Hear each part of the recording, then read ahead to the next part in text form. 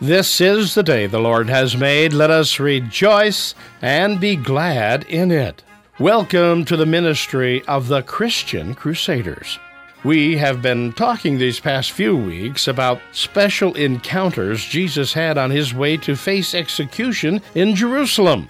We will continue following his path in today's message as we learn when is it time to serve and when is it time to stop and listen. Stay with us for our message, Encounters. Don't just do something. Sit there.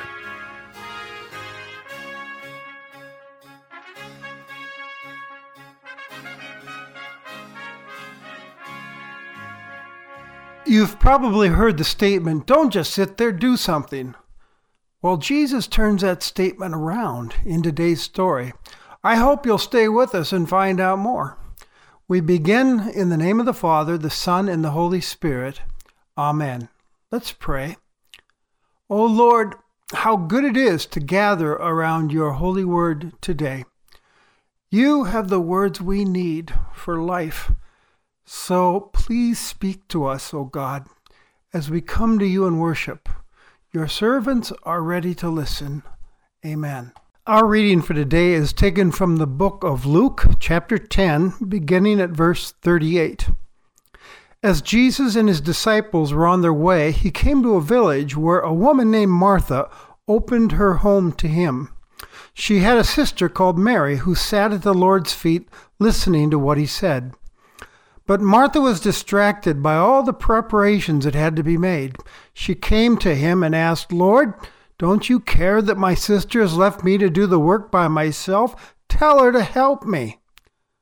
"Martha, Martha," the Lord answered, "you are worried and upset about many things, but few things are needed, or indeed only one. Mary has chosen what is better, and it will not be taken away from her." Dear friends, have you ever wondered how Jesus and his disciples spent their evenings? Where did they eat and sleep? I think they did a lot of camping. After all, he said to a potential follower, "Foxes have holes, and the birds of the air have nests, but the Son of Man has no place to lay his head." That sounds to me like most nights were spent out under an open sky around a campfire. Some days, though, someone would welcome Jesus and those disciples to stay in their home. Such was the case in today's story, as we see them invited into the home of Martha. Luke begins our episode telling us that Jesus and his disciples were on their way. That's Luke's way of reminding us of the story's context. You see, Jesus had set his face to go to Jerusalem, where he would suffer and die and rise again and fulfill God's salvation plan. That's where they're on their way, to Jerusalem. A woman named Martha opened her home to him. Now think about this. 13 tired and hungry men entering her home for the evening. I'd say Martha was not only hospitable, but generous as well. Unfortunately, an uncomfortable incident took place a while later in that home, as we see in the story. But as it turned out, Jesus was able to use it as a teaching moment. It was an unforgettable lesson the disciples remembered and then passed on to Luke.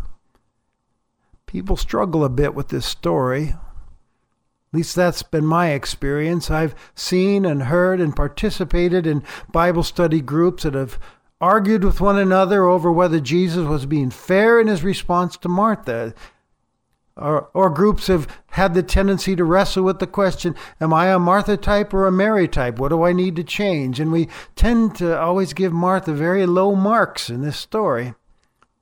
I have to confess, though, I kind of like Martha. She speaks her mind. And where would we be without Marthas who serve?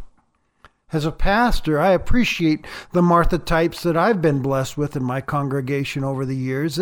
They really get things done. So maybe we're being unfair to Martha.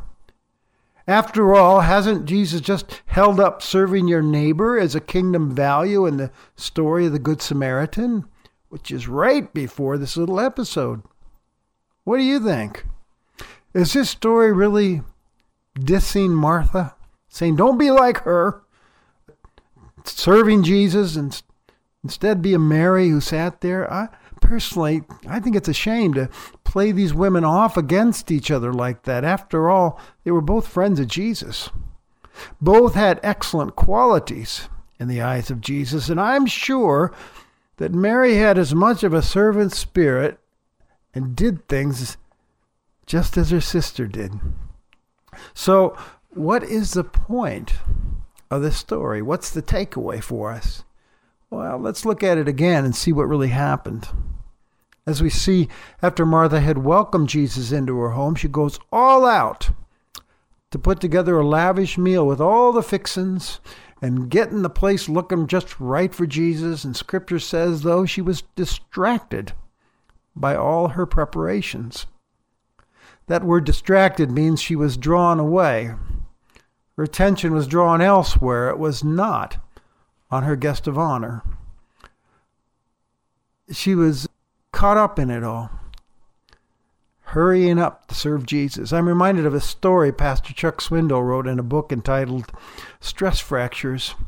He says, I vividly remember sometime back being caught in the undertow of too many commitments in too few days. It wasn't long before I was snapping at my wife and our kids, choking down my food at meal times, and feeling irritated at those unexpected interruptions throughout the day. And before long, things around our home started reflecting the pattern of my hurry-up style. It was becoming unbearable for everyone.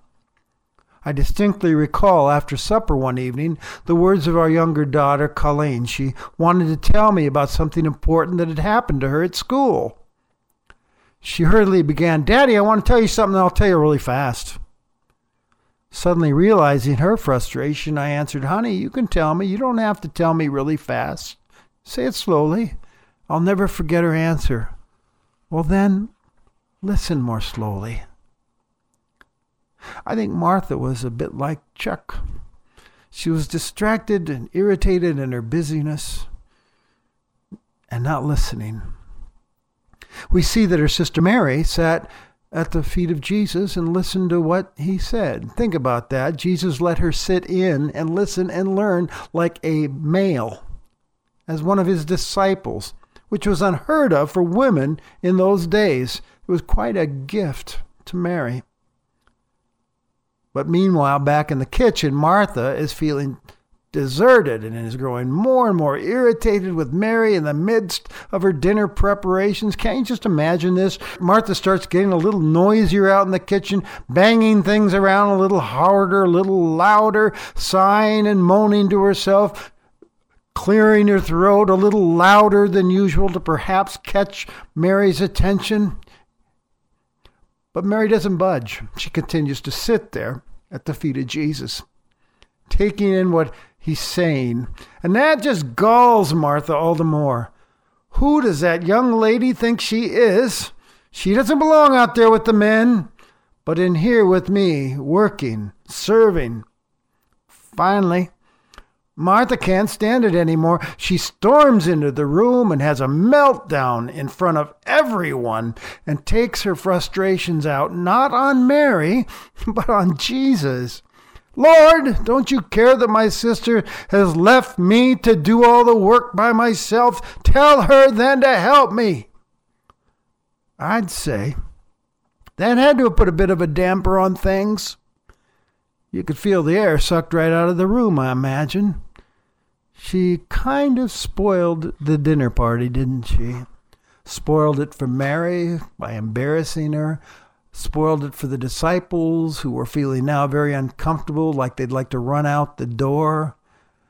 You could say she spoiled her relationship with Jesus a bit. She's upset with him. Blames him for her unhappiness and irritation. Everyone's just sitting there staring at her, open-mouthed, and then Jesus breaks the silence, gently responds to her, Martha, Martha.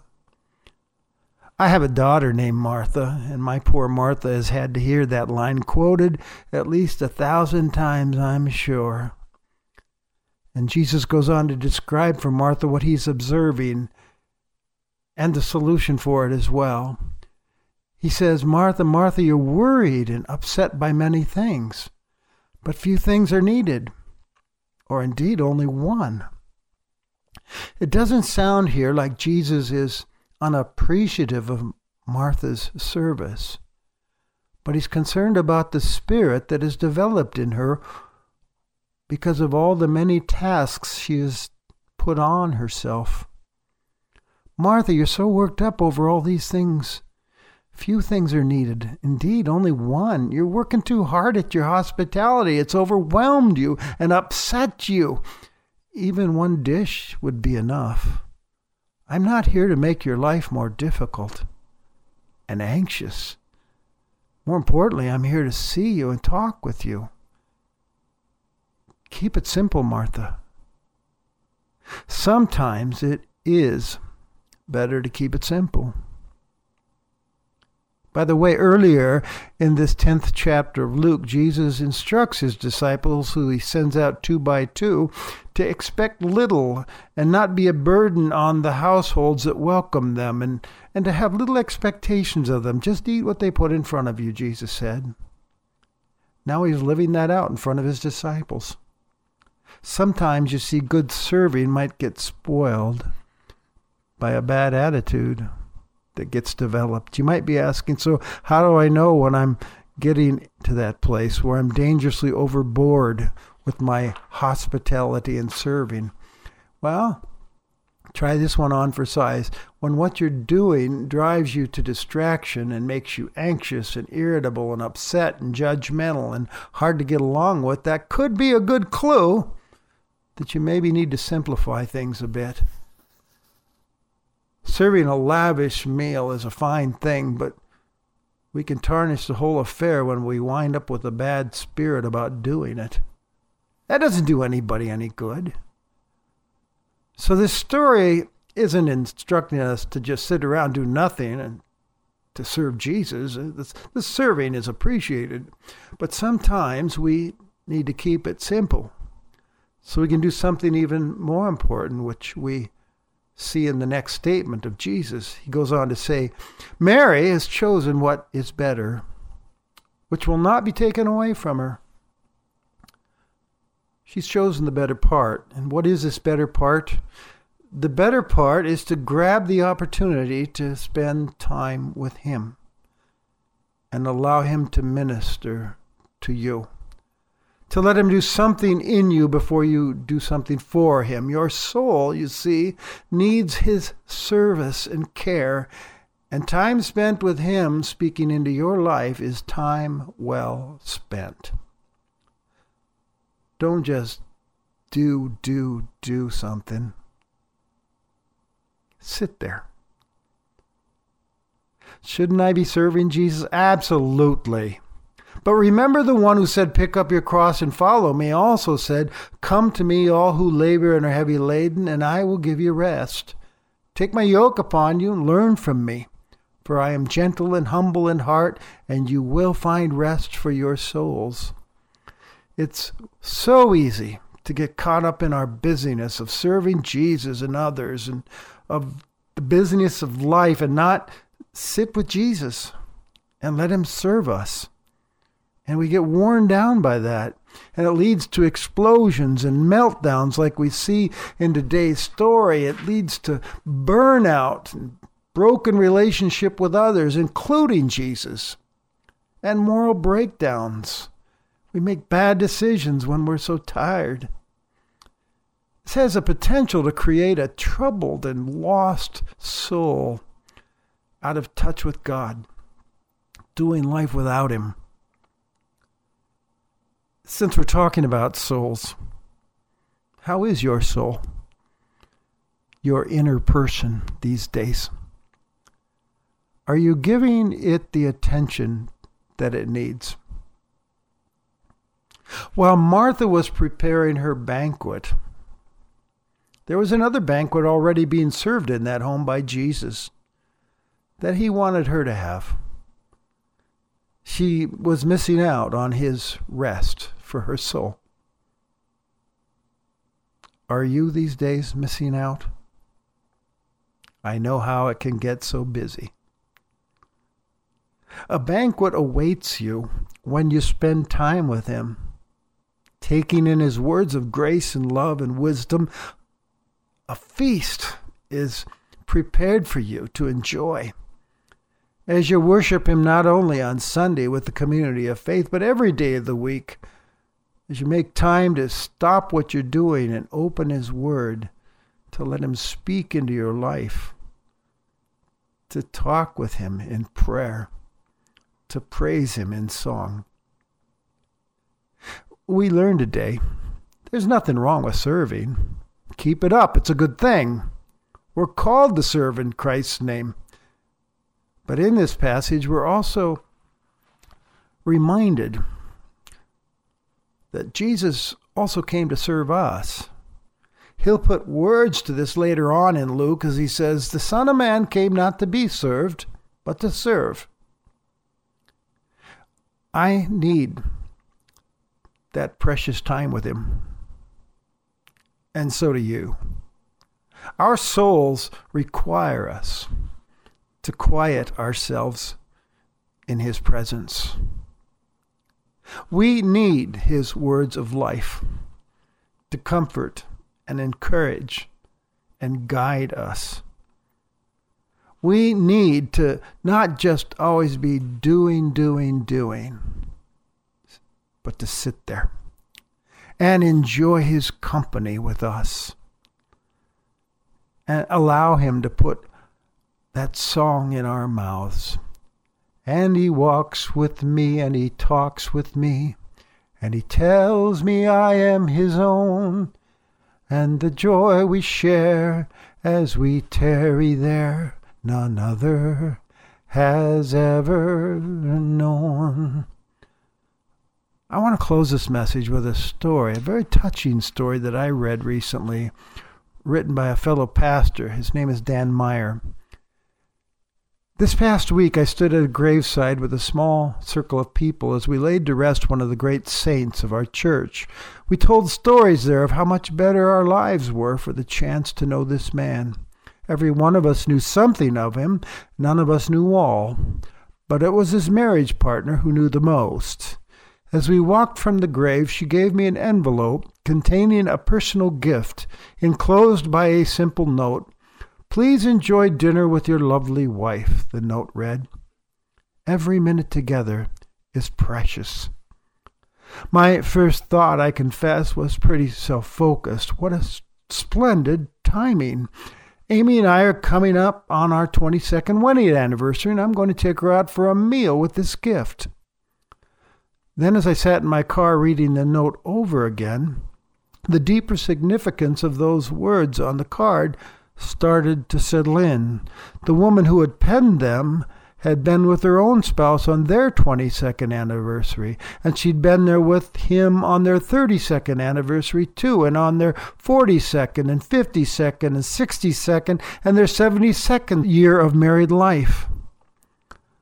For most of her more than 90 years on this planet, she had built her life around the love of this man. She'd raised and buried children with him. She had faced storms and sunshines alike with him.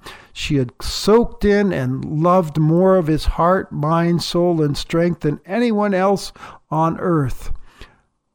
But for her, it was still not quite enough. Please enjoy the opportunity, she had urged me with trembling pen. And remember, every minute together is precious. And that, my dear friend, is our lesson that Jesus wants to write upon our hearts today. Remember, every minute together with me is precious. So don't just do something. Sit there. Amen. Would you join me in this closing prayer? Almighty God, we thank you for the privilege you offer us to sit at the feet of Jesus and to take in his words that minister to our souls. By the power of your Spirit, help us to be disciples who are constantly hungry and thirsty for time with you each day in word and prayer. Lord, we get so easily distracted. Help us to be attentive to the one who has the words that we need, the words of eternal life, Jesus Christ, in whose name we pray. Amen. Now as you go on your way, may Christ go with you. May he go before you to show you the way. May he go behind you to encourage you, beside you to befriend you, above you to watch over, and within you to give you his peace. Amen. You have been worshiping with the ministry of the Christian Crusaders. We pray today's message has encouraged you to take time to quiet yourself in God's presence. Receive his words of life to comfort, encourage, and guide you in his presence. Christian Crusaders currently broadcast on 26 radio stations across the United States, on the World Wide Web, and on shortwave radio across North America and Europe. Please consider, if you are in a position to do so, sending a gift to help cover production and broadcast cost of these stations. In this way, you become a partner in providing a Sunday worship service to those who need to hear the gospel message. Address your request to Christian Crusaders, 7401 University Avenue, Cedar Falls, Iowa 50613. Our toll-free telephone number is 1-888-MY-FAITH. That's 1-888-693-2484. In the Cedar Falls, Waterloo, Iowa area, dial 277-0924. We thank each of you for your gifts and prayers. Today's service is also available to be read or heard anytime on the Internet. Please take time to visit our website at ChristianCrusaders.org. Visit our Facebook page to receive daily blessings from today's message.